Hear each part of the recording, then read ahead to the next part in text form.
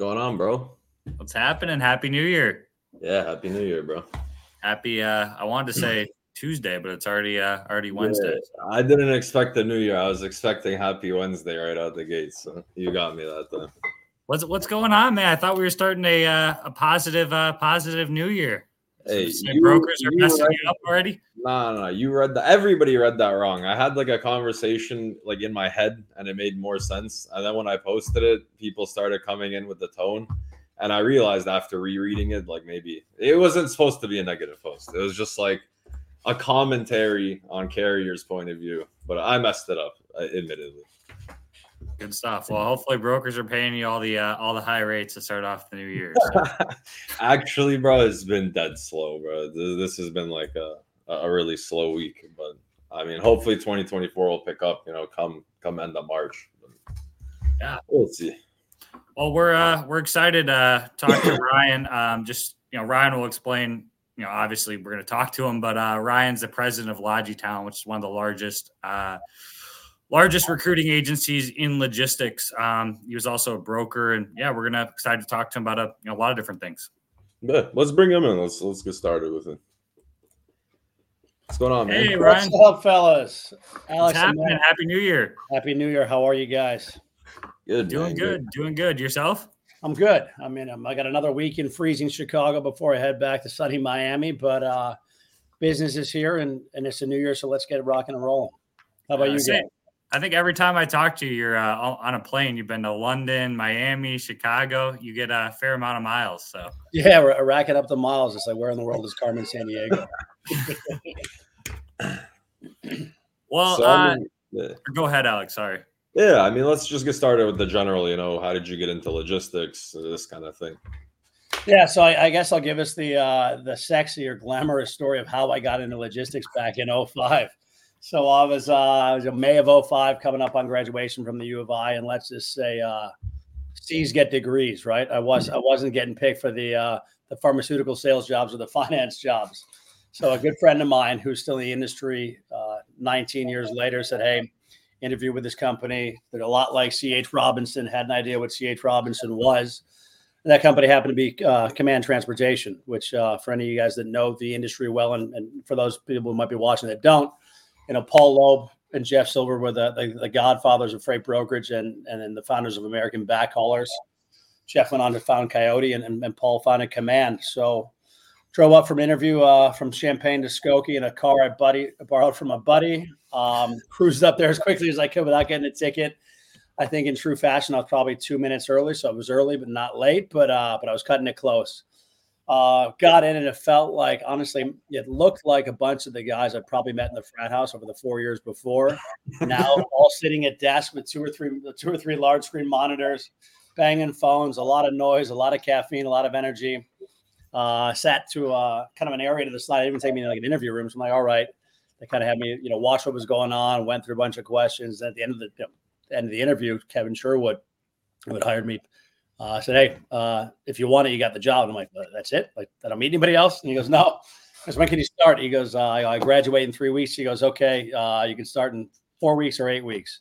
So being the overachiever that I wasn't back then, I picked the 8-week option to give myself a little 5 weeks after the summer or a little bit of summer. Because I was like, hey, after 4 years of college and not a ton of work that needed to be done, I was like, hey, how much longer can I milk this before my parents were like, hey, time to get to work. So that's how I got my start in the logistics industry and spent the first few years of my career at Command on the customer side selling. I think I was sales rep number 12 or 13 at the time.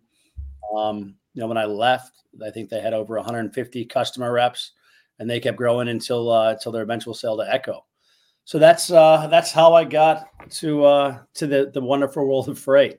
Then after that, decided I wanted to take my talent somewhere warmer. Moved out to California for 9 years. Worked for a couple of great companies, Main Freight and AIT, and then Main Freight, selling a whole suite of services. Truck brokers being one of them, international freight forwarding, time critical, LTL, air, ocean freight. But really learned how to hone my craft as an outside sales rep. And then coming up on 9 years ago, my old man had been in the industry for 40 years, 20 on the recruiting side. We'd had some talks about some things. So came over and did some work with him. as a director on the sales side for our freight division. And then, 4 years ago, I said, hey, let's launch what we can do and bring our services and product to the truck brokers and shippers. And here we are today, and Logitalent is where we're at. I feel like that's kind of like a pretty common path into logistics, more so now. Like, it's interesting to hear, from college to logistics from that many years back. Because I mean, we hear it a lot now. Like, oh, you get the college kids, put them, into a 3PL, and it's kind of like a common thing these days. But I feel like that college to logistics path hasn't really been like explained much. We haven't had a guest that did that back then, so that's pretty interesting. Yeah, it was really, and the great thing was you come in there, you maybe know what a pallet is, you've seen a truck, and you just assume everything. It was kind of before Amazon boom, so at least we knew things. There was another way to get things to our house besides Amazon. We really didn't know or care how they got there, but the best part was the first 8 weeks of training there. You went through everything, freight A to Z, and then sat in the hot pod, learned how to book freight, book loads. Do everything that a carrier rep would do, and then those of us that were on the customer side went off to go work with customer teams. What was your primary mode? Were you doing reefer, flatbed, van? What was your? I was 95% truckload, dry van, and I guess I'll use sexy and unglamorous as some of my favorite words in this podcast. But I really cut my teeth, and my niche was paper, roll stock. Pratt, Vizzy, Weyerhaeuser. The beauty of it was, wasn't a ton of money, but there was good enough money in the loads. But, any of those mills would have anywhere from 70 to 200 loads going out per day. The volume is crazy out of those paper mills. I mean, I tell my drivers, like, they think I'm like a magician sometimes, because I'll tell them, hey, you're going into this area, with a later delivery. I guarantee you're going to pick up paper out of here.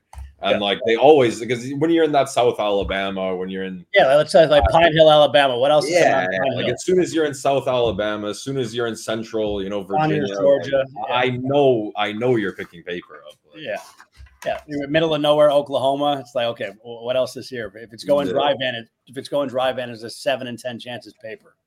Yeah, especially when you get to those after 3 p.m. pickups, it's like only paper. Yeah. What time's pickup? 3 to midnight. 3 to close. What time do you close? 4 a.m. Yeah. How has that kind of helped you in the recruiting space? I mean, obviously you spent 10 years, as a broker, doing international, a lot of different things. Has that, been beneficial in the recruiting space for you? I think it's been massively beneficial. In the recruiting space, we can look at, and if we're talking, let's start with just brokers and 3PLs, but if we're looking at what their needs are, from sales reps, customer side, carrier side, operational leaders, sales leaders, I worked as a high level sales rep for many years. So I understood the lone wolf, the sales rep, but also the mentality to be a team player and what a good rep needed to be part of an organization versus just somebody put up good numbers, right?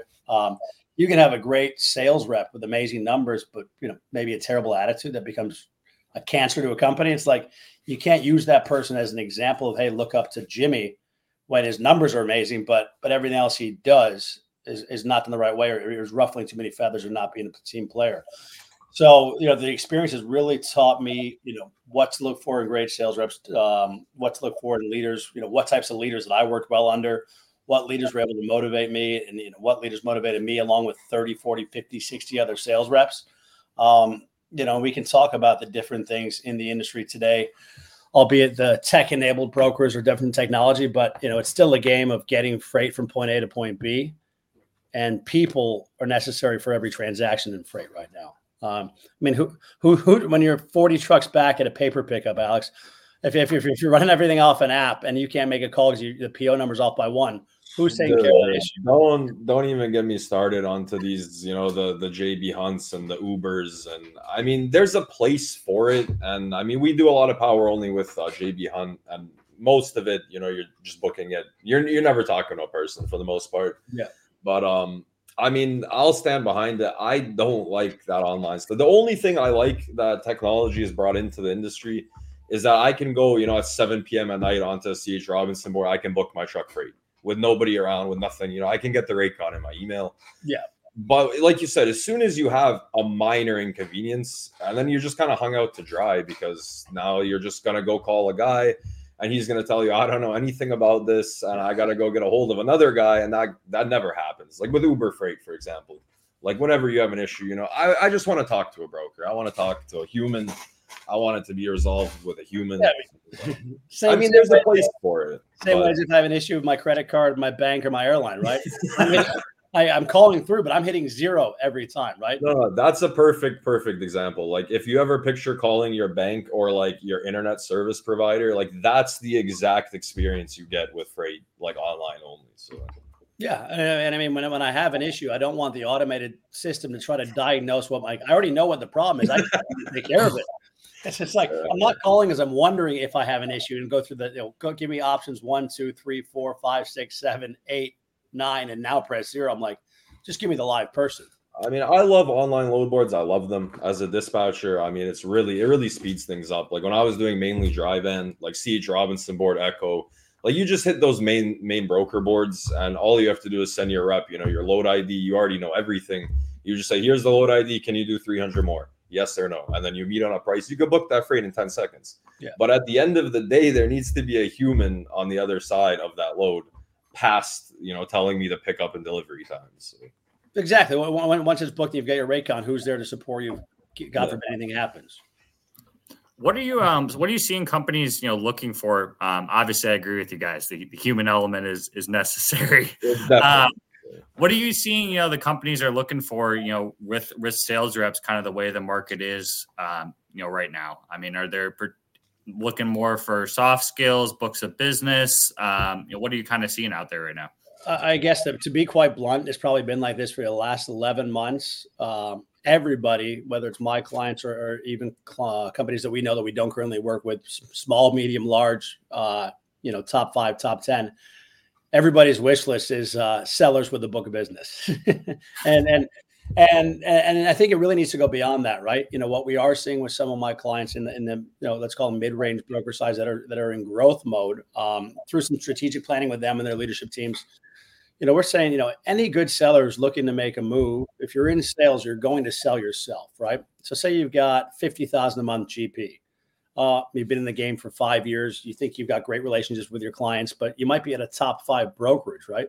So your clients, are they going to move because they love Matt Dahl, or are they staying because the company that you're representing and selling for does everything so well on the service side, the operations, everything, right? So they can love you, but to think if you're doing $50,000 a month, to say, hey, I'm moving jobs, in the next month, 40,000 GP is going to follow me. I think everyone that's very naive to think that, right? I think, small portions of books of business are following right now, unless you've got someone who's, 10, 15, maybe 20 years seller, if we're getting into my duration in the industry. But, at that point, you might have seen someone move 2 or 3 times, and those accounts have eventually followed at some point. And 2 or 3 companies later, they've still got their core 5 and 10 accounts. That's business you can think that will follow. But, with some of the medium-sized guys, they're looking at, who can sell on potential. Do they know the right calls to make? Do they know how to get indoors? Can they position these companies up for success and find ways to sell outside of just, begging for freight or coming up with a very vanilla sales pitch, right? Yeah, just like email bombing people, man, all day. Exactly. But, if you look at these sales reps and they go through the interview processes and, whether they're asked to do a case study or mock calls or whatever, some of my clients are saying, hey, we're going to hire on the potential or what this person can do and what they know versus expecting someone to come with a book of business. We'll tell you the other thing about, some of these guys and girls with books of business.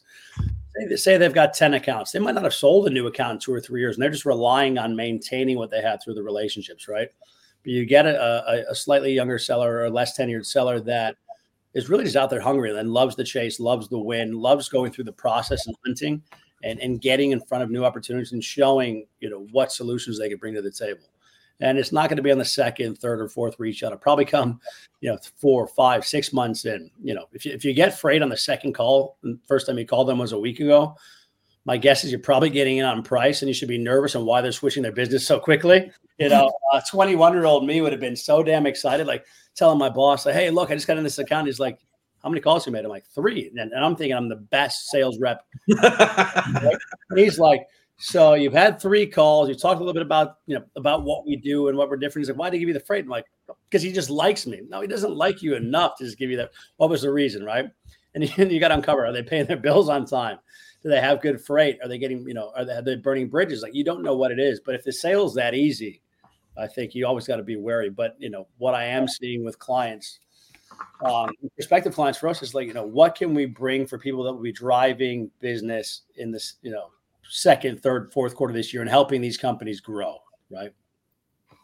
What are you seeing too in terms of like what companies are offering too? Because you're seeing a lot of companies nowadays. I mean, everybody wants to talk about culture, and it's a big buzzword all over social media. And then some of these brokerages, look at their glass doors and they have like 2 stars and 75 negative reviews, and they pay 2% commission and mass turnovers. I mean, you know what I'm talking about. I mean, what are you kind of seeing on that end from candidates, and kind of how important that is now with the next generation?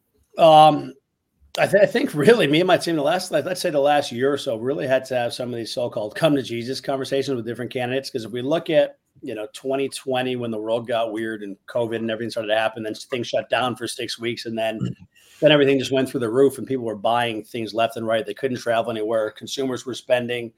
2021 and 2022, companies new and old were setting records on both load count, volume, revenue, profit, you name it. And that's just not just the truck brokers, carriers, brokers, steamship lines, air freight, freight forwarders. I mean, everyone seemed to be making money. If you had a pulse and you had some good people to get on the other end of the phone, it's like you could find freight and make money on it. And what we did see was a lot of companies that were fighting for talent were paying, salaries that were kind of unseen in this industry, right? From ops to sales to leadership. The salary percentage seemed to bump by 30-35%, across the board, what we were looking at versus what they were just the beginning of 2020. And if we look at the growth of a lot of these companies, let's call it like a rocket ship growth. And the rocket ship didn't have a nice landing; it came right back down. End of 2022 to 2023, that ship, the rocket ship, just fell right back down. But what we're seeing is a lot of salespeople are looking, salespeople, leadership, whatever. But salespeople specifically are looking to bring their abilities, their skill set, what they can do to a company that's going to allow them to grow in the future. I think for a lot of these reps that really want to make a name for themselves, a career, and make good money, how big is the organization? Are they big enough to support what they need, cover the freight, and do all those things? If those answers are yes, then it's like, how big are you, but yet how small are you, right? You don't want to go somewhere where there's 700, 1,000 customer reps. So you'll spend best part of your week just trying to find prospects to put in your name. A lot of these sellers are looking to go places where they can be like, hey, I know 250 shippers off the top of my head that if they're open, I want to go after these. Where at their old company, 3 of those might have been open. So that's big. You are seeing different requests for, let's call it work-life balance, where it's remote, in office, whatever. But I think a lot of the larger companies are kind of following suit to what the Teslas and Googles and everyone else who said you can work remote indefinitely, and then early part of last year telling everyone get back in the office. See a lot of logistics companies and brokers that have these nice, big, expensive offices wanting to fill the seats. They don't want it to look like a ghost town. Imagine trying to recruit it, a top 20 brokers. You're like, oh yeah, great company culture. And you go into this massive office today, like downtown Chicago or downtown Nashville, and there's like 8 dudes there. You're like, wait, where's the culture you talked about? Like on your website, you got these pictures of like 200 people in the office and videos of like, it looks like a lot of action. There's 9 people here. So I think it's a catch-22, right? And I think, not every opportunity can be looked at the same, and not every sales rep is equal. I think, just like anything, whether it's academics, sports, politics, finance, people, you do have to earn your stripes in any industry, right? So a seller's been doing it for a long time. And has made a lot of money for his company and probably for himself, hopefully for himself. That person, if they're switching to a new company or being recruited actively by a new company, I think it is fair for that person to say, hey, I've got a proven track record of 14 years. I don't need to be in an office. But if somebody's 3 years in the game and had 2 great years in 21 and 22, let's say, yeah, and not a completely, disaster of 2023, but, it fell off considerably. It's like, okay, like, do we want to, coach that person back up, build their confidence again? But are they going to get that by sitting at home when the market's still a bit slow, or do we need to have them around people so they can mimic and see who else is doing well? And see, I think that's like a really good point where it's like it happened a lot with dispatchers too, where like everyone had a 2021 that was like insane. And then, midway through 2023, you had all these same people that were top of the boards in these big carrier companies that were just like, they had no clue what was going on anymore. And then, like you said, the work from home thing is great, but you can I've had companies that are like, hey, you can work from home, but I still went into the office because it's like, you can learn a lot faster. When you're— Are you remote in Serbia? You're not in an office, are you? What do you mean, bro? There's tons of offices here. I mean, for the company I'm at now, I work fully remote. Yeah, now I'm fully remote, but I'm saying, like, when I was starting out and stuff, being in the office, that's like the best experience you can get, man. In 5 days at the office, you'll have 50,000 conversations more than you would have at 50 days at home. Absolutely. And nothing like, a 45-minute commute to Skokie, Illinois every day. That's 45 with no bad weather. But for the first year, it was 45 minutes on a great day, up to an hour and 30. But you know what? The 10 hours from 6:30 to 5 p.m. every day in that office, learned an absolute ton from some of the best in the industry. And if you look at like different people where they've gone from command, the guys who started at River X Command, like just all the minds that are in there, right? And not to mention, I've got some of my longest friendships outside of my high school buddies. Like they're freight guys. But yeah, every single person I'm friends with works in logistics because in Serbia, like, not like so many people speak English, but if you work obviously in trucking, you have to speak English. So literally every single one of my friends that like I met in this industry. And like, this is a great industry because you have a lot of people that have the same type of attitude. This isn't like a bank job. It's not some stuffy job. You can meet a lot of like really interesting and like diverse set of people within this industry. Absolutely. And it's probably the least stuffy industry I can think of. And every day is different. You can have a plan for what you think your day is going to look like. And by 9 a.m., that plan's blown up. Bro, 11 minutes into your day, you can get to the email and every one of your trucks is late or every one of your loads is now like late. Like you can sit down and 5 minutes later, your whole day is a different day. So yeah. I came from manual labor background. So this industry, like, it's just my favorite because you can come joke around with the drivers. They'll tell you stuff that like you shouldn't be talking about in a work setting. But like, you'll hear some of the weirdest things you'll ever hear from drivers. That's for sure. Hey, you want to put up some of the comments, Alex? If you guys want to read that one, take that one in. As a recruiter, that's probably like an interesting comment to dissect. Is like this awkward pause. Read comments. Just dead silent. So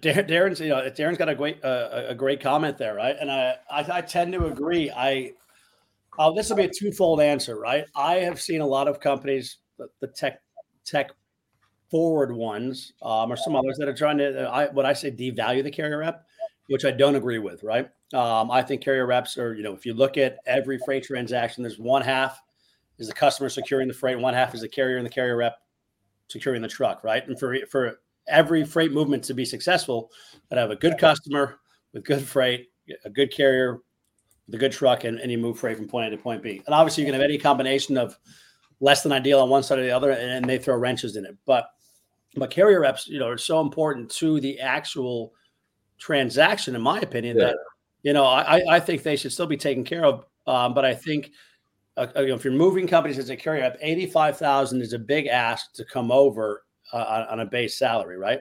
I'd rather hear someone say, "I'm going to bet on myself and I want to make 120 all in, but I'm willing to take a base of 55 or 60 or 62.5, right?"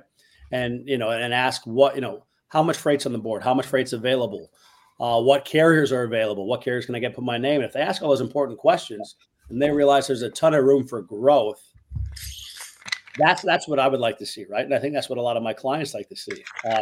But I think we're still living in an age where when things were so good up until last year, that a lot of people, in order to make a move or to be interested, they're throwing out numbers. But I'll throw shit at the wall and see if it sticks. And if it's the time machine numbers. It's exactly what drivers do. It's what everybody's doing. Like the rates, and I guess even on this side in the salary department, like people need a time machine to go back to 21 to get these rates. So. Yeah, absolutely. And I think, that exists beyond just the carrier reps, customer reps, operation leaders. Yeah, everybody. Drivers, bro.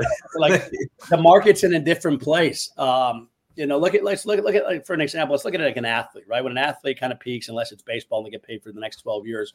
But when an athlete's on their last couple of contracts, right? They've peaked at what their top earnings were per year, right? But the last two, say the NBA, last 2, 3, 4 years in the NBA, they're going to make their millions, right? But a lot less percentage of what they made during their prime, right? Or, if somebody's coming off of an injury-riddled year where their stats went down, they're going to have to go back to a prove-it year, right? So in our industry, if you come in and you have a very aggressive compensation commission model for carrier customer sales, and you come in at a livable base salary to cover your living expenses, maybe have a nice dinner every month or splurge on a couple little things per month, but keep your expenses pretty tight, but you have an amazing comp plan and commission structure, then you're really betting on yourself, right? Somebody's not feeling that they're just paying you for what you did somewhere else for somebody else. I mean, I like that whole idea. That's a cool sentence I haven't heard yet. Like, I guess it's probably in sports, but that the prove it year, man. Because I had, when I was hiring dispatchers, like guys, girls, anybody was coming in and telling me, yeah, these are my numbers. And like, bro, these were your numbers 6 months ago. There's no way. Like, this is what I do for a living. You're not going to sit here and tell me this is your numbers today or last week or the week before that, because I already know that's not true. And I mean, that's a good sentence, because like this market is a prove it market. Like you can't be coasting off your past. The market changed so much. The way the job works is so different. I mean, it's a lot of prove it years for anybody. Even if you've been doing this 20 years, it's not easy right now. So no, and people have been doing this for 20 years, saw the recession in 09, 2008, 9, and 10. They probably ran it up and made a bunch of money. They saw a massive decline. They've run it up again. They've seen a small decline and another big run up and followed by a big decline. So, those guys and girls know it's cyclical, but just because they've been doing it for 20 years doesn't mean they're immune to having to deal with the market, right? Just like anybody else. And if anything, for a lot of people who are in those positions, there's even chance for more exposure because their books of business are that much bigger, right? So even hit the same percentage retraction percentage for them, so it's called 10 or 15, 20%, a much bigger number than someone who's been doing it for 6 years. Are you seeing too, kind of know we've been talking about carrier sales a lot. Are you seeing a more switch to split model, or is it still pretty even with companies cradle to grave versus split model out there? I'm seeing, in what we see, there's a lot of both, right? If you get split model, then you go and you take the split model, even take that a bit further to split model with some tech, traditional carrier sales. Still see a lot of that. But the cradle to grave, I am seeing some companies that I've known for years that were very heavily split model, being more open to cradle to grave. Not saying they're trying to move the whole company, but they're open to looking at teams. And if there's a cradle to grave team that are high performers, they'll find a way to get that team to fit into their model, right? And say maybe, okay, if we can acquire some of these teams of high performers, we'll bring on their cradle to grave team, maybe even add some more pieces from what we have or hire from outside to create cradle to grave teams around selling teams. So I have seen that. I think it's a way to diversify and be a bit more creative, right? Oh, definitely. And kind of going down that line, are you seeing, because I should mention it too, what we didn't mention, we are sponsored by HD Ships. It's a great agent program out there. What are you seeing kind of in the agent market as well? Are you seeing more of a shift to agents, or a lot of people wanting the W-2 salaries in this market, or what are you seeing on the agent side of things? It's funny you asked that. It kind of ties back to what we were talking about, betting on yourself and prove it years, right? So people who are high level sellers who don't just want to make salary plus 10 or 20% in commissions, who really want to set the bar high and aim for sky's the limit. Those people, whether they're in a W-2 model now or at an agent model, are very willing to, the last few weeks, and I'd imagine a lot more, I anticipate in the first quarter, are very willing to look at new agent models where the commission structures are higher. But there's still that school of thought of the play it safe crowd that were probably, if you look at their numbers, they hit singles and doubles. They'd be valuable to most companies, but they're never your rainmakers. They're not hitting triples. They're not hitting home runs, and they're looking for salaries. And a lot of these different reps that my team and I, 24 recruiters and myself will talk to, a lot of these reps are looking for trying to squeeze out the most salary they can get, or in conversation, ask for the most salary. Then like, what's the runway? So for us, it's kind of like you just asked two questions that we don't love to hear, and I know my clients would love to hear it even less, right? What's the most you can pay me, and how long is my ramp up? The least amount of work. Yeah. Like, what's the most I can get, and what's my ramp up period? And I think, those type of candidates, like you could tell them in an agent model, well, if you successfully transition 40% of your book of business and grow it, double that again, you'll go from making 75 a year to 225. And these people still, they just don't see the big picture. I think they're just maybe too conservative, or they talk the talk until it's time to put the money where their mouth is. Like, oh, no, I'm good. $75,000 base and 4% commission. I'm good. I think it's just a lot of people don't understand with this whole agent thing. You got to be a certain type of person. You got to really sacrifice a lot of personal time and things to make that. Because people just hear the numbers like, oh yeah, you can make $250,000 a year, but to do that, man, your phone's on 24/7. Literally, yeah. Like you're married to the business at that point. And I mean, I think for a lot of younger people, it's not a bad idea. But I mean, I think people are just overselling the pay and not really talking enough about like, hey, to get there, it's gonna be like your phone is on you, you're answering it all the time, you're working Saturday if there's trucks, or loads Sunday. Like there's just not enough of the consequence that comes with those numbers. And I mean, I think a lot of people just don't want to have that, like to be that successful in this industry. It takes a lot of your time. So yeah, I mean the way my team and I talk about the agent model, internally, even to clients, is that so somebody has to have an entrepreneurial mind in a sense to want to be an agent. But it's like, okay, you want to go sell for yourself, eat what you kill, do all this stuff, but you don't get stuck down with the billing, the payments, all the other things that would running your own business. There's 50 other things, marketing, AP, AR, operations, HR. You don't have to worry about any of those. So you're just selling in a very entrepreneurial environment where you're going to keep the larger percentage of what you sell, right? But you don't get bogged down with everything else. But I think, with the agent model, you've got to explain it to people who aren't familiar with it. It's like, and I even say to high level sellers, you're basically running your own little organization within a bigger organization. But the agent model really magnifies that when, you're an agent, like you're every step of the way, you and or the team you have with you that you've got, underneath you that's handling your operations and booking the freight, but like you're the single point of contact. And the bigger your agent business gets, or any business, like the more problems you will deal with in freight. That's just Murphy's Law, right?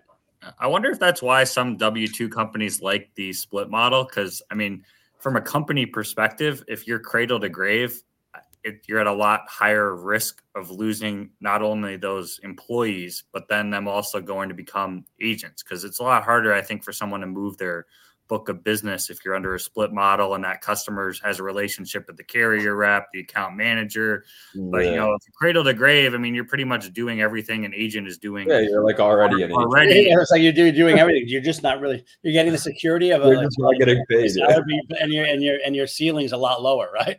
Yeah, exactly. I mean, and you don't really need to even have a massive book of business too. I mean, most agent programs are paying somewhere between 70 and 75%. I mean, if you move 40,000 in profit, which a lot of customer sales reps would be mediocre numbers too, but as an agent, that's what, 28,000 a month times 10 is 280 plus another $300,000 a year just with a 40K book of business. But like you said, a lot of people want the security, but it doesn't take a massive amount of book of business to make a lot of money as an agent either.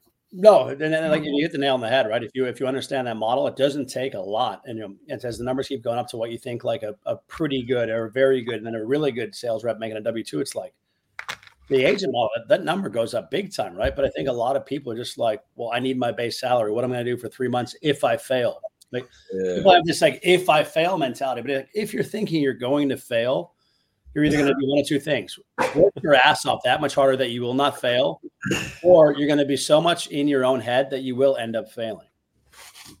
I think some of it too has to do with, the non-compete culture too, the non-compete, non-solicit. I mean, I had just the other week, I was talking to a TQL rep who's absolutely destroying it, 6-7 months in. And he's quickly realized like, hey, I could make a ton more money being an agent, but, I can't, obviously take the risk because I'm going to get sued. I didn't really realize until I got into logistics. I mean, lawsuits in this industry are very, How does very that work? Because I mean, obviously, I'm not experienced on the broker side. A lot of even I tell dispatchers, like get into a huge company, learn. It's like a university. Once you know what you're doing, move on to somewhere where you can make bigger impact. How does that non-compete, like that specific person you just said? Like, is he just stuck there, and anytime he quits, he's just stuck on the non-compete for 1-2 years, or does it time out after a certain time? Like, Matt, like that's for you. Sorry, I wasn't sure. When you sign that non-compete, like how long is he stuck working there until he can become an agent? Or does he just get screwed no matter what? Like some non-competes are 1 year, some are 2 years, some so states if he aren't. stays there for 1 to 2 years, then he can leave on his own. No. Once he leaves, he can't work in the industry for but that's 1 like year. indefinitely, no matter how much time he spends in the company. Yeah, it doesn't matter how long you spend at the company. Well, and the worst part is, from my opinion, a lot of these guys and girls that sign these, you're signing them for like your first job out of college or like your first job after you sold cell phones at Verizon. You're like, cool, I got my sales job, and you're just so excited to sign. Like your base salary is higher. You see this 401k, the benefit, you got Blue Cross benefits. Now you're like, boom, and you sign it, and then when you go to leave 18 months, 2-3 years later, you're like, maybe you have an attorney, like a family friend attorney, a cousin, someone, or a real attorney.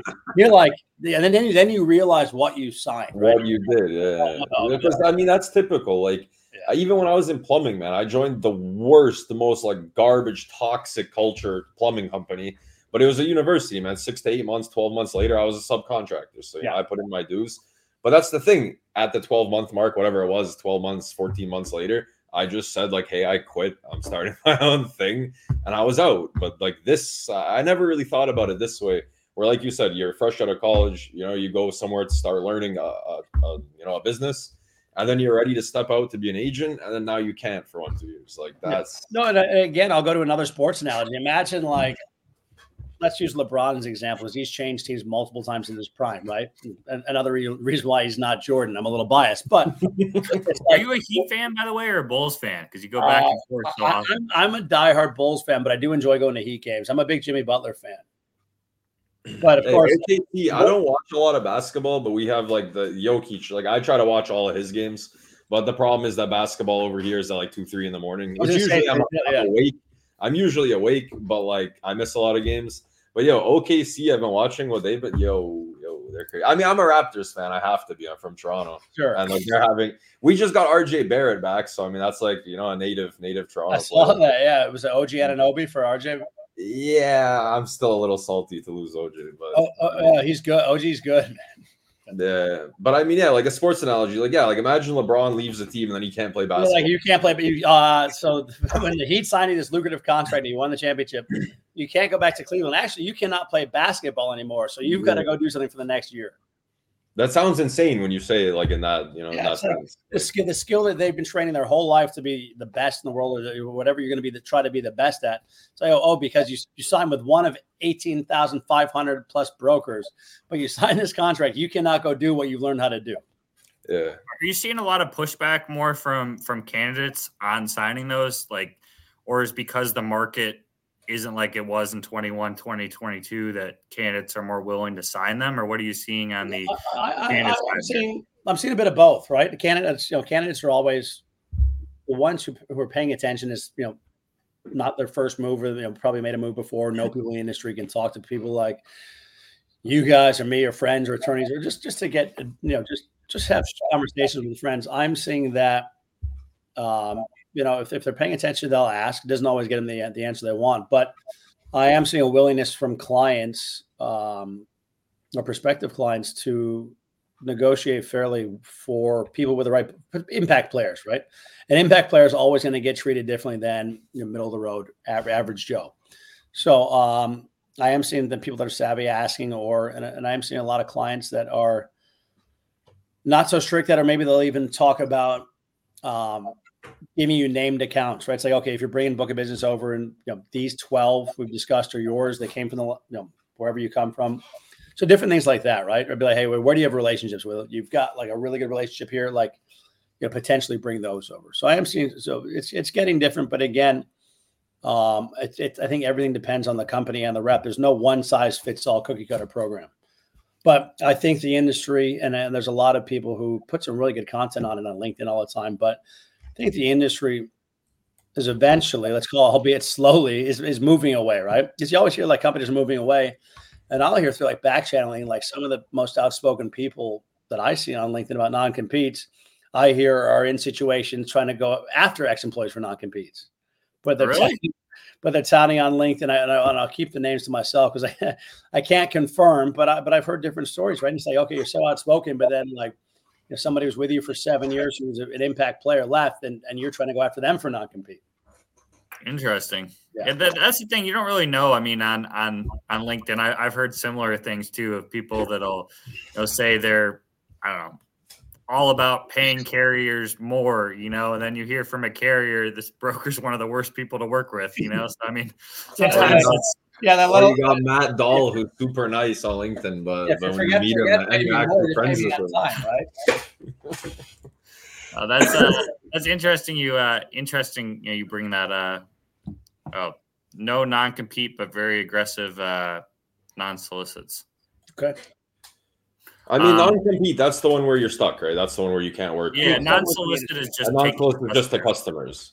But then if the customers call you, that's the loophole to the non-solicit problem. Yeah, it's a little more complicated than a little more complicated. We could probably talk about this for hours until like this time tomorrow, and I don't think we would have a clear-cut, concise answer to reasoning or know what's. I mean, just explain to me, since I'm not obviously. I mean, we get into this situation a lot. I don't understand the business, from the broker side. Like, so how does this work for you? You guys like just take in some talent, and then if somebody says, "Hey, I need some carrier sales reps, I need some, this and that," then you guys have your talent pool and you're filling positions. So I in essence, well, in theory, that the simplest form. Somewhat, yes, yeah. But I mean, that's obviously, that's the easiest. But then things can get, a much higher level. So, a company can be growing like crazy or take on some new funding. But hey, we want to go from a $25 million brokerage to 100 in the next X years. Now we need a new VP of sales, right? Or we need a VP of carrier sales, VP of operations. So we can get into some very high level executive searches as well, which I love to do, right? It's like, okay. Now it's not to just bring in, and it's great. I love placing sales reps and the operational roles, but like when you get into like strategic thinkers and people who like you look at their resume and then you've got to back channel them, and whether it's somebody I know from my own personal network or who in my network knows them, you get together, you have dinner with people, you talk to them on the phone, multiple conversations, you really see what they can bring and what their vision and how their vision and experience aligns with a company's vision to grow, right? Or it could be a company saying, hey, we're at 30 million revenue. 2 years in 2024, we want to get to 45. We know we're going to have to do that through sales. We want to go hire 6 sales reps in the first quarter. So it really varies, but yeah. So a lot of times, and I think sometimes, the recruiting game, people used to confuse like, okay, you're just getting people jobs. No, like people are hopping like the old like Craigslist or like Indeed, like actively applying maybe because they're not currently employed. Like they're looking for jobs, right? We're really trying to take valuable players in the freight industry and move them to industries companies where that's the thing. Because I mean, like you just said, placing people into a job, they can just slap out like, hey, looking for entry level position, and they can hire those people themselves. Yeah, so we need an HR generalist to assist the magic starts happening when you're looking for like people that are actually going to make a huge impact within a company. Yeah, I mean, I've got more complicated roles. Yeah, I've got a client of ours. And he said, I need a high level experienced carrier sales rep with extensive reefer and produce background, right? So, okay. So, and most times in like on LinkedIn, every once in a while, somebody might say what they specialize in, but like now you're not just picking something. You're like, okay, I've got to do my homework, me and our team, to find somebody who's going into Aldi, Sam's Club, all the different grocery store warehouses, and who understands reefer, understands produce, right? Not just frozen reefer. So it's like very specific. And then you get into like, and that becomes that's a fun search. Where it's like, so you have to find, not only the personality, right? And somebody who's going to match culture, whatever, you've got to find someone who possesses that whole skill set, right? So say, oh, okay, cool. Somebody might say, oh, God, I think I have a great person. They're doing all reef or whatever. You find out just none of it's produce. It's all frozen, right? So it's okay. You're close, but like, you're still nowhere near the exact position that's right? You're not working. You're close. It's not. Yeah, you're close. yeah. But again, so stuff like that, or as companies grow out, another client we're looking for potential leader in Mexico, who's got experience leading in Mexico. So, that starts to get fun when they're like when the opportunities are not just find me salespeople with a book of business, right? She probably get a lot of right now. Yeah, I mean, but that being said, one of the things we have all of our recruiters do, and that comes from leadership down all the time. Always be connecting with sellers in the industry from 6 months in to 20 years in. Always be connecting with them, having the conversations, because you never know. You might talk to somebody today, high level sales. The opportunity might not be there at the moment for that fits what they're looking for. But in 3 months, maybe their needs have changed or their requirements. Like boom, but they had the meaningful conversations with Ryan Paul or one of my other recruiters, and they're like, hey, you know what? Those conversations with Logitalent in January, February, March were great. They changed my commission structure in April, and now I'm pissed and I'm leaving for sure. Let's go call, recruiter A, recruiter B, or somebody who might have an in, right? It's interesting you say that. When I left, that was exactly what happened. I wasn't ready for a while, and I went to a recruiter that I'd talked to and reached out to me, months ago. I didn't end up going with that company, but that was, I went with John Rogers. Obviously, he was my buddy, but my number 2 option that I was strongly considering was a recruiter that had reached out to me months previously. Yeah, it's just because the conversation and somebody you remembered, right? Yeah. So that's the importance, and I think it goes for the recruiting side and also the sales side. Afraid like you need to have memorable conversations, and let's hope they're for the right reasons. But you have to be memorable. If not, you get lost in the shuffle. And along with being memorable, you've got to have follow up. And this is for both the recruiting side and the sales side, right? Effective follow up. You need to be courteous and in front of people, but not pushy, and just be there to bring value, right? I mean, I think like John had made a post about this. I don't know, sometime last week, where it was like, if you're funny, people remember you. And I think like not just to be funny in general, but I mean, I think in logistics we have a huge space to be able to read the room effectively. And like when I'm on calls with people, like I book a load with a guy today. I'm like, yeah, thanks. So, we just switched from being like, hey, do you have this load, to like just talking about like just stuff, like just personal things, like, hey, you watch this game, this and that. I mean, I think there's a lot of space in this industry to be like who you are as a person. And I think a lot of people will remember you and they'll feel more comfortable doing business with you if you're just like who you are as a person, rather than being robotic and super professional. I mean, but some people, usually the older crowd, they want you to say, okay, sir, this and that, my truck's going here. Yeah. And I mean, I think you got to relationships. You really got to know how to network, man, in this industry.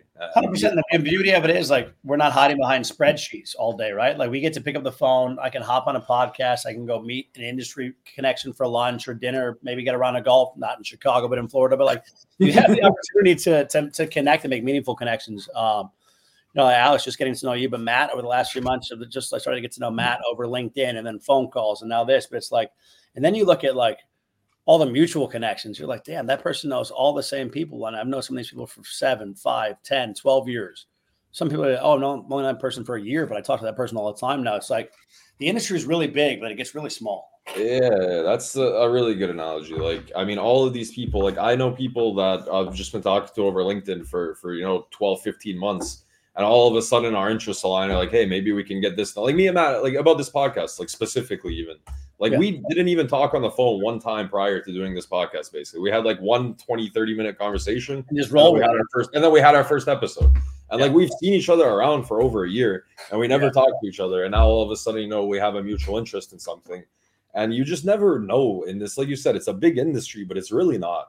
Once you start kind of getting around the same types of people and, the bigger names, it just starts getting even smaller at that point.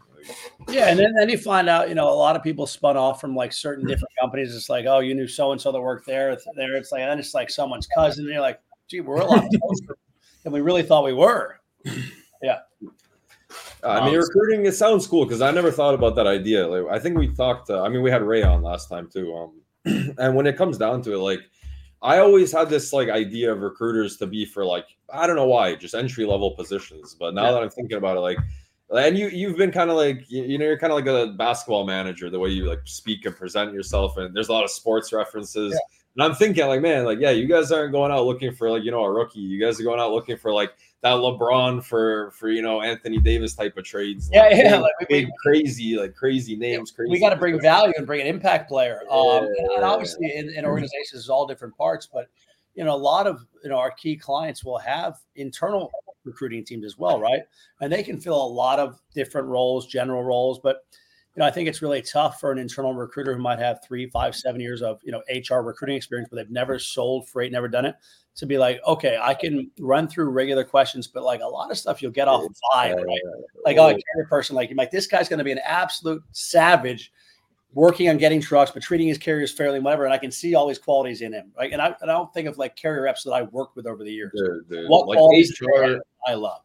That's the thing that really like that should be like your selling point as a recruiter, because like HR for the most part, they're there to hire people like with like soft skills and stuff. Yeah. But like I asked my HR like in the last company I had an HR appointment with, I was like, hey, like I can't remember what I asked her. How many trucks do you get there? Something, and she just looked at me like with like this blank face, or, like what brokers don't use you, and like they can't like handle those questions. Like you said, when you're talking to a guy, you know he's gonna go out and kill it.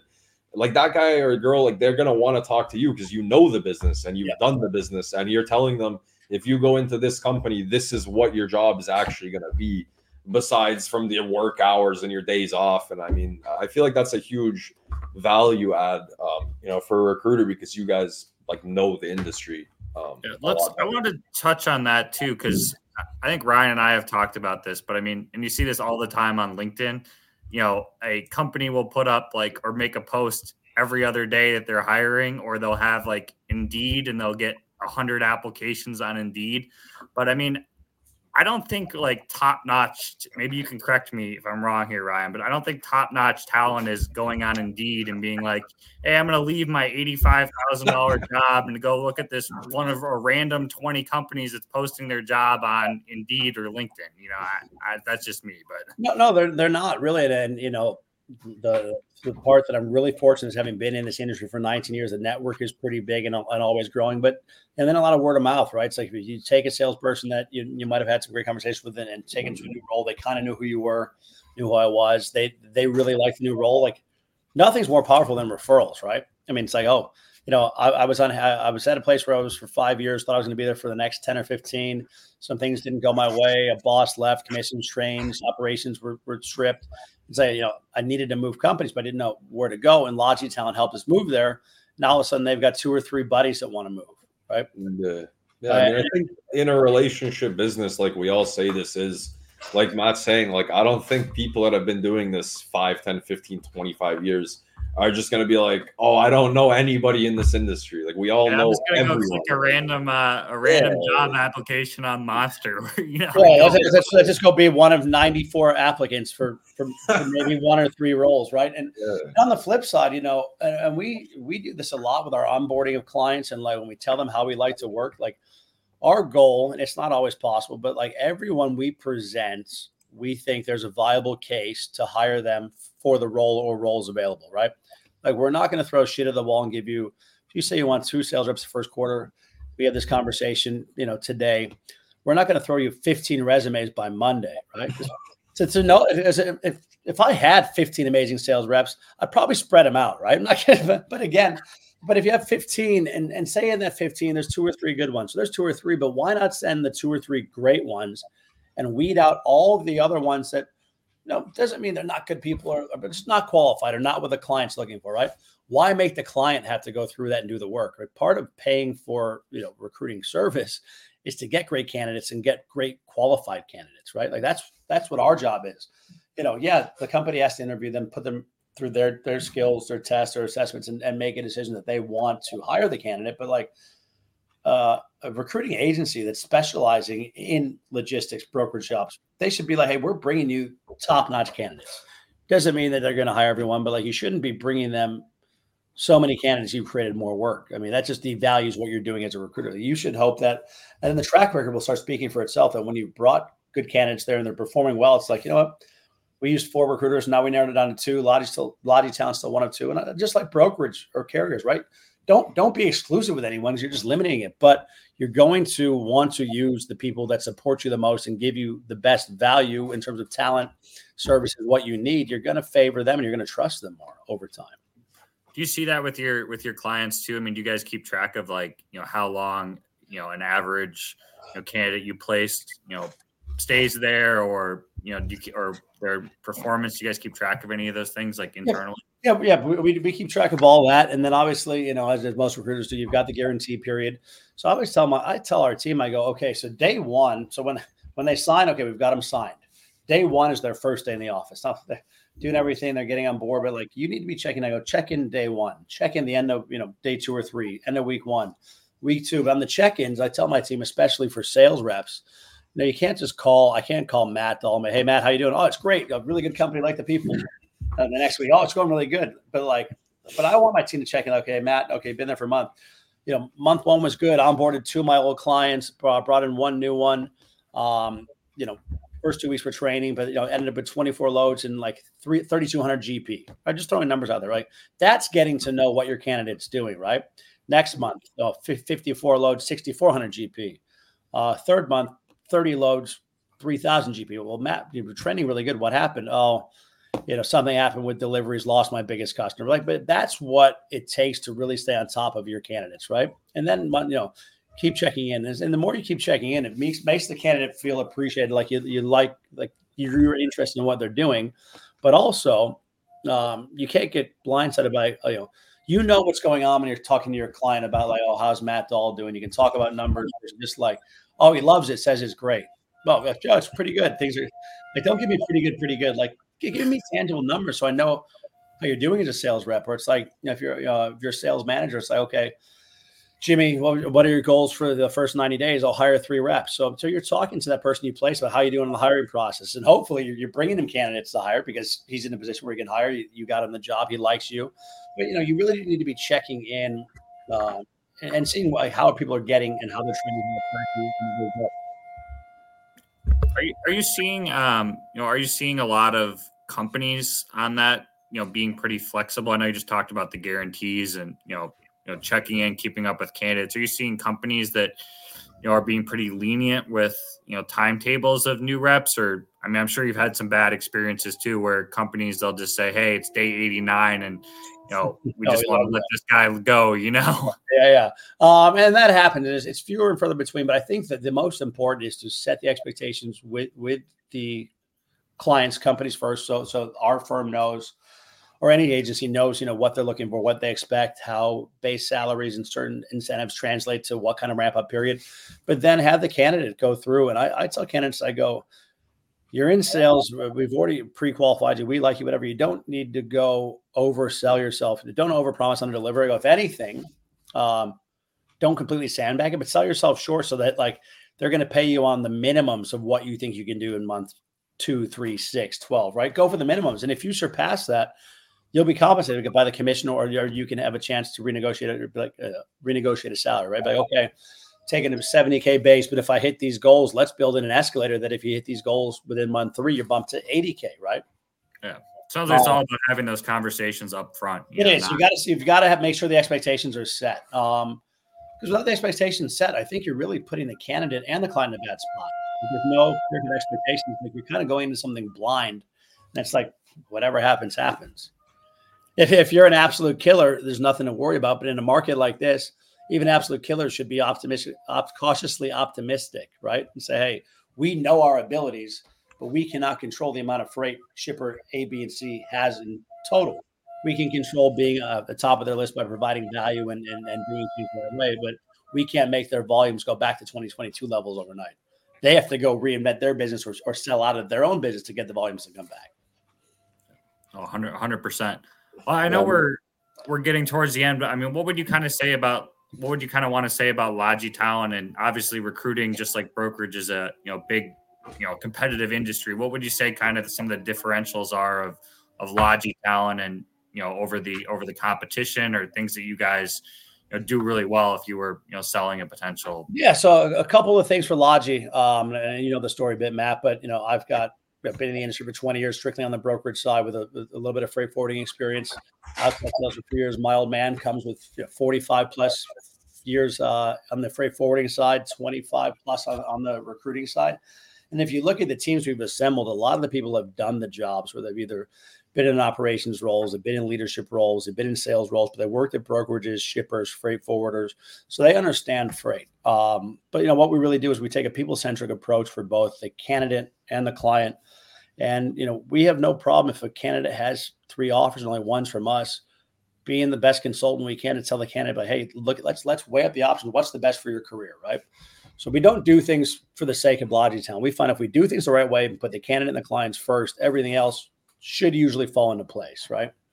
And I think that's an attitude that more recruiting agencies should have. And if they did that and had that attitude from the top down, I think the level of success in the relationships you can see is greatly improved. At times recruiting agencies do get a bad name, just like some brokers do, right? But if you look at what the good ones do and do differently, they should be impacting lives of the candidates and the clients.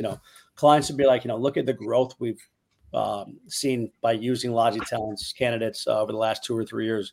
And clients can say, hey, was really at a crossroads in my career, loved selling, had a couple of moves where I was oversold and underdelivered on by what companies were going to do, and they could promise me from when I left my first job that I loved, and move number 3, hopefully going to be my last one where I'm there for 15, 20 years, and show them and get them reinvigorated. Or somebody that's killing it, but the company's going through organizational changes, go help them find somewhere they can get back and up and running as quickly as they can without stalling their business, right? Do you have any cool stories like that, of companies that you started working with in 2015, 2016, and maybe like 20 million, and now they're, 250 million and tripled in size? The most recent one. So we got connected with a company 18 months ago, privately held. Won't say the name, but if you do some research, you can probably find out who they are. But, when I met them, it was the owner, his best friend, and their first hire. And this was in July of 2022. They've 8 or 9x revenue and profit in 18 months, and they've gone from 3 people to 31. All be in a down market. The cool thing, we talk about with their leadership team, is that when things ripped, they grew fairly quickly, but not that fast. They grew, but when things fell off, they kept growing because their network of who they were able to call on, and they had the right salespeople in the right seats, they were able to keep expanding. So like by opening more doors, they were getting more freight. They didn't have so much freight that they were losing freight, right? And they keep growing, and they'll probably double again at least this year. But to me, it's cool because, they went from 3 to 27, and we were responsible for 11 of those hires. Oh, wow. So you have a lot of, are most of them still there of the 11? All of them are there. That's pretty impressive in the recruiting. You have 11 for 11.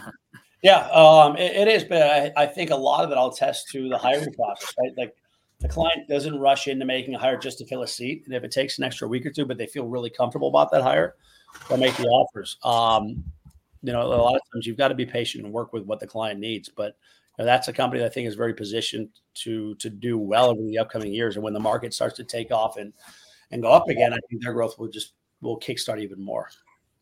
I'm kind of shooting some questions I've had on my mind just at your point. But you're bringing up a lot of, that was a really cool start. I haven't heard that much growth from 3 to 31 and have 11 of yours still there. But are you seeing that on like the candidate side? Do you have any candidates like from 2015, 2016 that you placed that are still at their company and you still talk to today? I mean, I'm sure that side of it, the business has got to be fun too. We do. We've got a bunch, and I've got guys that I brought in, guys or girls who's like 4 or 5 year sales reps, good books of business, and are now sales directors, VPs of sales. One of my guys I brought over to a company 3 years ago, and I think he now oversees a team of 22 reps. I think when he first got there, let's call it a player coach, where he had a book of business. He had like 3 reps, and now less than 3 years later, he's up to a team of 22. In a prominent office in Chicago. And it was his first leadership role, and now he's at a VP level. So something like that is cool. I had a great one last year. I met a guy, filling some rookie roles at the end of 2022. And this kid worked for the Nike sneakers app, and I'm a massive sneakerhead. And I just told him, just shooting the crap on a pair of shoes. And he said, "Hey, I noticed you're in Chicago." I said, "Actually, I moved down to Miami, but I'm from Chicago." He's like, "I'm from Oregon. I just moved to Chicago." And I said, "Hey, have you ever thought about sales?" And we kept talking. I ended up presenting him to a client as a rookie carrier sales rep, went through 8 weeks of training. And by month 9, he had his first 350 load month, no experience in the industry, 22 years old. Wow. But he took some advice from us. Had a couple of guys we knew in the office that did really well. He kind of leaned on them for mentorship, and they, really good reps if you catch them the right time and you're polite and showing an eagerness to learn and kind of imitate what they do. A lot of times you'll find we'll become great mentors. You can't be bugging them with like stupid stuff, but if you're really looking to grow and ask like how they got good, what they did, and 9 months in, 350 loads a month as a carrier rep in a down market is pretty damn amazing. Oh, that's with no experience. Yeah. Alex, you got anything on I'm surprised. I thought the whole show Alex was going to ask you something about driver recruiting. I was just waiting. I mean, Matt basically told me yesterday, like we were talking a little bit on LinkedIn, and he goes, "What are you going to ask tomorrow?" I told him, "Bro, this is like so far not involving me and like what I do every day." Like, it's funny. Driver recruiting. I've got a couple of friends that that do that or work for firms that do that. That's a whole different beast. Yeah, I mean, we're dealing with it honestly. Like, I don't know who our recruiters are. I don't care. It doesn't like that. My boss deals with that kind of stuff. Yeah, but like we're going through like we hired like let's say 10 to 15 to 20 people, and like our turnover is like, bro, out of like let's say every 10 trucks that they bring us, we keep like 1 or 2. Like the driver recruiting space. I've heard the turnover is insanely high, and it's like and you'll lose them for every reason you never even every reason, bro. Anything. I had one guy who like literally started swearing at me, like send us death threats, bro, because he was waiting like 90 minutes for a load on his first day. I was like, holy Christ, dude. Like, so driver recruiting, like, yeah, I don't know how people are doing that, but this is the thing because those drivers, I'm not a driver recruiter, so I don't know this, but I had for like 2-3 months I worked at an office where we did have internal driver recruiters, and I talked to them and they said, yeah, like the drivers are all super nice to us, bro. As soon as that driver gets in the truck and there's like any problem with a load or something, that guy changes from how he talked to them to how he talks to us. And because they're trying to impress to get the job, right? Bro, like those guys are just like the nicest people. Yeah, yes, sir. As soon as they get in the truck, that's done. That's done. Yeah, so they're calling you and Alex. Why am I waiting here? Like, dude, this guy told me, "Stop talking. I need my load." I was like, "Holy Christ, dude!" Yeah, I just hung up. I was like, just fire that guy. We know that guy doesn't use automated phone systems. You see any dispatchers getting into brokerage? I was telling Alex maybe you should consider being a broker. You can maybe get him a job as a broker in Serbia. Yeah, he'd probably kill it, to be honest. I mean, dude, that's like we keep talking about it. That's like a natural conclusion to my career. But I mean, I don't want to be the guy that's like, oh, like I've had great success in these couple of years. I've been doing this, and now I'm gonna go move on to something I don't know. I mean, I'm happy with what I do. I like talking to the drivers. I was telling Matt, like I already went through this, like the worst historic market in like forever. Yeah. Like I want to see the other side of this as a carrier. Like I don't want to switch to being a broker. And then hear all my carrier friends, which is like all my friends, like, yeah, I'm looking $6 a mile again. Like, I don't want to miss that when it happens. Yeah. But see, on your side, I think that the career progression can go into like multiple different levels of operational and dispatch leadership, right? It's like you understand it from that side. And then, whether it's, the brokerage side, 3PL, or even the asset side, like once you learn that skill set and how to do all that, you can go run teams of 10, 20, 30, 40 people. I think carrier, like these skills are transferable. And like, I think I was talking to a bunch of broker agents that like have agent model, like kind of programs. And they were telling me like, yo, like your best selling method to a shipper would be like, hey, like I personally have trucks that I used to dispatch. I can still use them. Hey, I ran freight, like, having that as your selling pitch. If I ever move to brokerage, they're and you know all the pain points. You're like, I know the things that shippers hate. I know the troubles. I know the trials and tribulations. You're like, I know the frustrations because I've helped solve them or been in these issues before. Yeah, and I think if I just tell them, hey, I have 5 years or I have 8 years, like I mean, like I always look at it. I tell my girlfriend and my family a lot. Like for every day you spend in this position, like you're just growing your resume, the good, the bad. I mean, there's no wasted days when you're staying in one field. So no, I like what I do. I moved into management. I've had dispatchers working under me, and I mean, every day is just an extra day on your resume. You can learn, like yesterday on LinkedIn, I've been using DAT wrong for like 5 years. So, I mean, like, you can always learn something. And now you know. Yeah. So, I mean, yeah, it's cool. Like I told Matt, like, I mean, I don't have much, not that I don't have much interest. That's the wrong word. I don't have much, I guess, experience because a lot of our guests are on the brokerage side. But I mean, it's like I'm just listening. I'm taking in all this information, and it's just making me like grow in the industry. And like I wouldn't have without this podcast, I wouldn't be in a position to be on calls with people like you. And I've met so many awesome people that I wouldn't have ever had a chance to talk to if it wasn't for this. So that's great. You see from all different sides, and when you do want to make a move, you know who you can call, right? Yeah. I'm actually, I like you, man, because you remind me a lot of, like, I'm telling you, like, I played a lot of sports. You remind me, like, of that typical, like, nice high school coach, bro. That's just, like, a good guy. He just wants the team to go out and have fun, but actually teaching them stuff. Like, you give me, like, a nice vibes, man. Love it. That's it. It's a good day in the new year, and there's no problems hitting the fan right now. Yeah. That's always cool for me because Alex, generally about half the time I get 90% of the guests. So a lot of times he doesn't know your background or your history. So it's always more me for that. Like, well, I think it's almost better because you can just roll into it and like as questions come up or as you're thinking about things, you're not rolling scripted, thinking like, dude, I don't want to roll into it and be like, oh, I talked to this guy the day before for an hour. I know every single thing about him now. Like, it's more fun where like. Because a lot of people that are watching this might not know who you are. So, like, I get to kind of learn with people. Yeah, instead of just going through and you're like, hey, I'm going to ask him all these questions, but I already know the answer to these. Yeah. Like, I get to ask things and hear the answers for the first. It's just a more natural. But people are like, this guy has no clue what the guest does. I'm like, of course I don't, bro. Like, I'm a carrier. I have no clue what these You're not claiming that you do, but you'll find out. This was pretty funny though, Ryan. We had John Brewer on. Oh my god, the director of distribution at Hardee's and Carl's Jr. And Alex comes into the show. We get him on live. He's like, "So you're at Harvey's, which I guess is some restaurant in Canada." Yeah, but how am I supposed to know? I don't know what Hardee's is. I've never heard of that either. Like, how am I supposed to know that? Like, come on, dude. Let's had some classic. I got trucks to dispatch in the worst market in history, bro. I don't have time to be going and doing like autobiography research about guests, bro. Come on, like.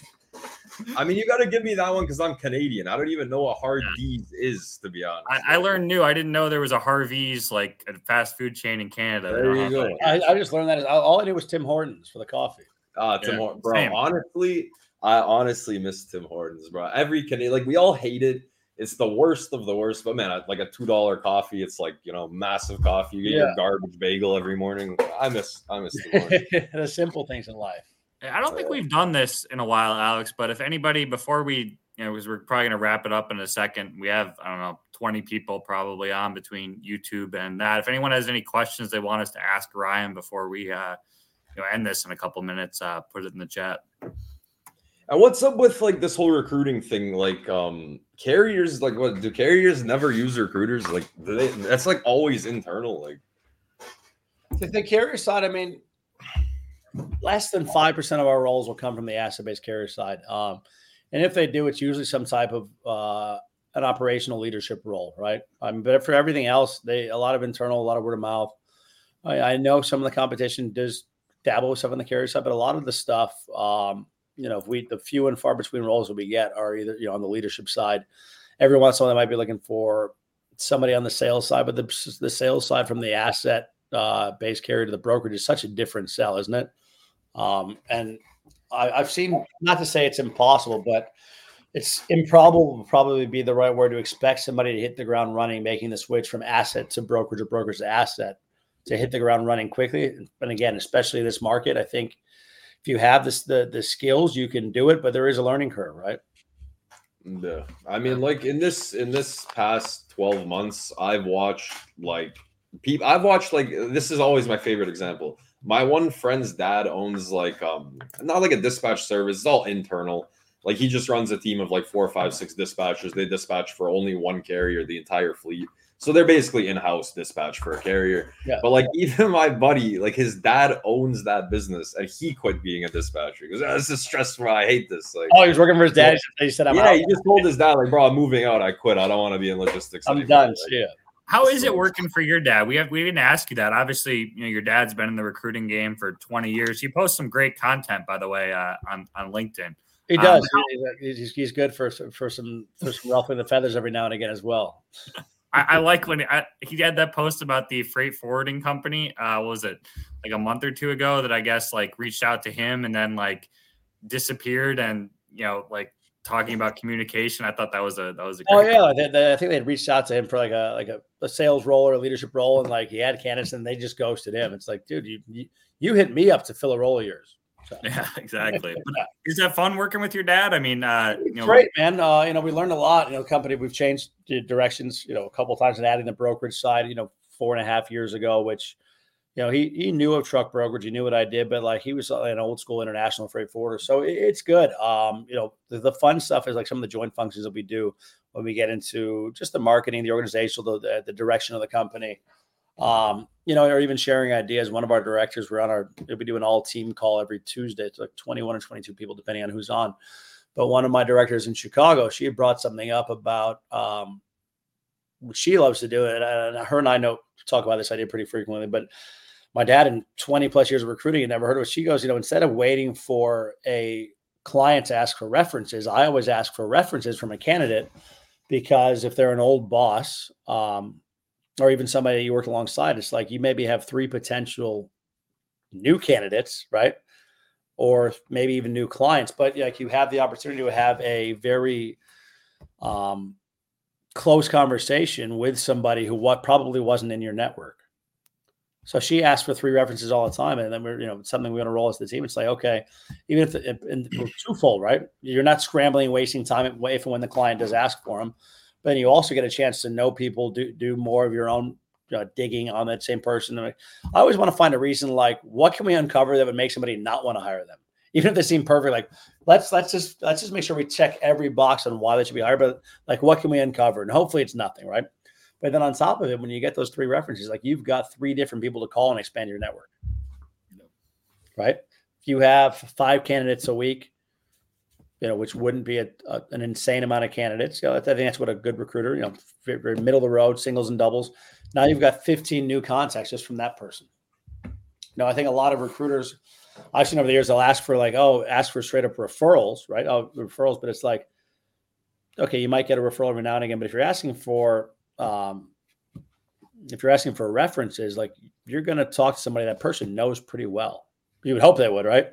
Like I'm not throwing Alex as a reference. If he's like, oh, who the hell is Ryan Paul? Oh yeah, I remember him. Worked with him like 4 years ago. Oh yeah, he was a good dude. They're like, well, okay, but that's a question mark at best on that reference, right? It's like, okay. Are you seeing companies do that? Like references, or is that being moved away? I just kind of think about all of my jobs I've had and hearing other people in the brokers. I don't hear that much anymore. That that's at least for sales roles, maybe 30%. 20, 25, 30. So not a ton, but some will. Okay. Yeah, I've been asked to references to be like hired as a dispatcher. Like this guy's like, hey, can you give me 3 brokers that you've worked with? I'm like, are you kidding me? Like, so I just messaged like 3 of my favorite broker carrier reps. I'm like, hey, like, can you just answer the phone and tell this guy I'm a monster? He's like, yeah, sure. Yeah, done. Yeah, exactly. I mean, I don't know. I think references is like nobody's gonna give you somebody that's gonna say something bad about you, bro. No, and I've got a funny story about that. So we had a client that was getting an offer after a kind of a lengthy interview process, and they were kind of on the fence about him. A candidate was getting an offer pending the references, and literally his first reference was like, yeah, the guy was pretty good, but he's a big talker and his numbers are really never what they say they are. And I was like, it wasn't my candidate. It was one of my He gave you the reference to call. So the girl called me. She's like, hey, like I talked to so-and-so's reference. I'm like, yeah, everything good. She goes, no, check this out. She's like, the reference said he was okay, but a big talker and he always inflates his numbers. I was like, he just gave that as a reference. Yeah, like that's my point. Like, I don't know. I can't. But who's giving a reference? It's not going to give aren't you checking to make sure yeah, like didn't you call that person? Like, you have to show. Do you guys ask for numbers? Kind of. We didn't really talk about that, but like if somebody's like saying they did XYZ, are you guys asking to see them? Because I feel like any good sales rep, if they actually have a proven history, should be able to show what kind of numbers they've done in the past. Well, a lot of what we do when we train the team to do is like, and when you're talking numbers, right? You're talking low count revenue, GP, margin. Like those are numbers that any good rep should be able to spit off the top of their head. They shouldn't be like, oh, let me go back and look at my spreadsheets. Like if you're getting paid, and a big portion of what you get paid on is commission, and even if it's the third working day of the month, second working day of the month, holiday, right? Like, you move 24 loads for 4,000 margin, 12,000 or whatever, right? You know that because you can see it real time, right? So if you're like, hey, what did you do, 2022? If they've got like, oh, I got to go back and double check, like, hold on, that person is already, that's a red flag. And like 99% of the time they're already out, right? Like if they but how does this work on the brokerage side? Because I know on the carrier side, when you're in a large carrier, like they have, like they make your weekly reports or your monthly reports to kind of have some competition element in the office and have people. It's like motivation. I mean, it is, honestly, that's like the best free motivation, because at the end of the month or the end of the week, like every dispatcher that's a competitor, like we all want to be at the top of that list. And, but I mean, how does it work for sales? Like, because I mean, now, like if somebody asks me, because they've asked me like, how's your performance from the past 2 months? And usually I'll have some Excel sheet that my company made me, but I mean, I'm kind of lazy, bro. Like right now, if you ask me, I mean, I have my reports just luckily because I need them for accounting, but I don't have like my miles and my RPM. Like I'm not. Yeah. See, for us at Command, we were so competitive, and obviously knowing your numbers, you could see what your commissionable dollars were for the month, right? Or for the day, whatever. So for us, like, you want to know what commission you're at for the week, the month. So, but like, and it was just a good way just to be competitive and bust your balls, and you'd be like, damn, like so and so has never beat me, and now like, the last 2 months he's kicking my ass. But I mean, I can go back, and I don't have my load counts anymore because now we're talking 15, 16, 17 years. But 04, 05, 06, sorry, 05, 06, 07. 05, I did like 400,000 my first half year, but then it jumped to 1.2 million and 1.4 million. And like, I remember those numbers. Is like, I'm like, damn, I sold over $1 million of profit. And like, now, I'm a lot harder when I screen people than some other people. It's like, oh, I'm doing 30,000, like math throughout 40,000 a month, right? Like we were doing, 75 to 100,000 a month. And I was probably at one point up the first full year, like number 11 out of 22. So like middle of the road of that company, but I was $1 million plus GP rep. So like in this market, people are like, oh, you're a rock star. Like that was just like good enough to be like a 23-year-old kid doing my job well there. It was expected of us. And like, if you look at the numbers, but they expected excellence, right? I mean, now I think yeah, go ahead, man. I was just, that's where you got to ask questions too. I mean, because it kind of matters, what if they're in reefer, if they're cradle to grave and they're actually doing their own ops and have less time to sell, or if they're full-time selling. I mean, I think that's where. Yeah, or it's like, oh, you're moving 600 loads a month. But they're all LTL and they're booking on an app, and you got 2 clients and a 3% margin. Okay, now I get it. Or their house accounts. I know I've heard stories of people that are like, yeah, I sell this much, and you find out like half of their business was just given to them. They didn't onboard anything. And we always ask, like, did you close? Okay, you've got 14 accounts in this much. Of what percentage did you close? Did you close all of them? Like, you actually brought, like, and we'll dig through. Like, you brought those accounts in. Oh, well, my 2 biggest ones my boss gave me. Okay, so that's 80% of your book. I mean, it's just funny on the carrier side because I was in like a large company not too long ago, and I kept trying to because I'm competitive. I always want to be the best. But I had a roster of 10 drivers, and combined, like, if I put 3 of my worst drivers, like they'd cover 450 miles a day, bro. All 3 of them put together. Yeah. And I'm like, bro, you guys gave me like the handicap fleet, bro, and you expect me to like come to the top. Like, It's just funny on the carrier side of things because we have these same conversations. Like, give me the context of your performance. Like, oh, you had 7 flatbeds, bro, and this guy had 7 dry vans in the middle of summer. Like, oh, I wonder why you're doing better. Yeah. So, I mean, it's interesting, man, because you can draw a lot of parallels to the two. At the end of the day, it's just like office culture in this business. Like it's just a lot of people are ex-athletes. A lot of people, are ex something competitive that come into logistics, and so you get like a lot of like healthy like I bet one of my buddies is like, yo, if I beat you this week, like you're buying the whole office pizza, and I beat him, thank God, because I didn't want to buy the pizza. It was a big but that's fun. You can banter over, right? I mean, competition's huge. I mean, I mean that's a big motivator for a lot of sales reps. But I can't believe we've talked for almost an hour and a half, Ryan. It's been really fun having you on, and we just that was my first podcast. So pop the podcast cherry. There we go. Yeah. Hey, you know what normally happens when you do one, then people see you on here, and you'll probably in the next month or two get asked to do a couple. I wouldn't be surprised. I'll be halfway famous like you guys. Hopefully for more of the right reasons. I've been kind of in the gutter lately, man. My name's not too nice right now, but yeah, you got to be nicer to brokers on LinkedIn, Alex. That's your problem. Hey, me and Ryan will link up, man. You never know. You know, like you said, you never know how a conversation goes. Maybe in 5 years, I'll be, another Logitalent success story. You never know. Yeah, exactly. You never know. Like we said earlier in the call on this podcast, like the industry's so big, but it really gets so small. Yeah, man. Like I said, it was nice to have you on here, man. It's nice to meet you. I mean, that's our first time ever talking. And like I said, we're connected now. We'll keep in touch. And awesome. I mean, thanks for coming on, bro. Perfect. Have a good rest of the week. Thanks again, Ryan. Thanks, guys. I'll see you. Bye-bye. All right, bye. All right, that was fun. Well, we're 30 minutes past the hour. I got one truck left for the day, so I mean that's it for me, man. We got another show tomorrow. We did today with Ryan, the agency side. We're going to talk to Bronley over at Megacorp tomorrow at the same time. I'm so excited for that. I love Megacorp. Like whenever I see their loads, I always know I'm gonna have like some nice business there. I've never had like a Megacorp rep that like just stopped responding. I mean, I generally always have good experience with them. So maybe you can ask her tomorrow about what goes into their carrier reps and the training and the recruiting and that kind of thing. Yeah, that's like one of the most interesting shows for me because I actually used to. I don't do a lot of Megacorp now because it's power only. But I used to haul Megacorp. Like when I saw them on the board and a no rate posted, I was like, oh, this is the one, bro. This is the one that's going in the truck. So I love them, man. Sounds good. Thanks again to our sponsors, HD Ships on the bottom right hand. And you can check us out on Spotify and Apple. We are on there now. Alex figured that out. So yeah, man. Hey, happy Wednesday. I'll see you tomorrow back at the same time. Sounds good. Peace, bro.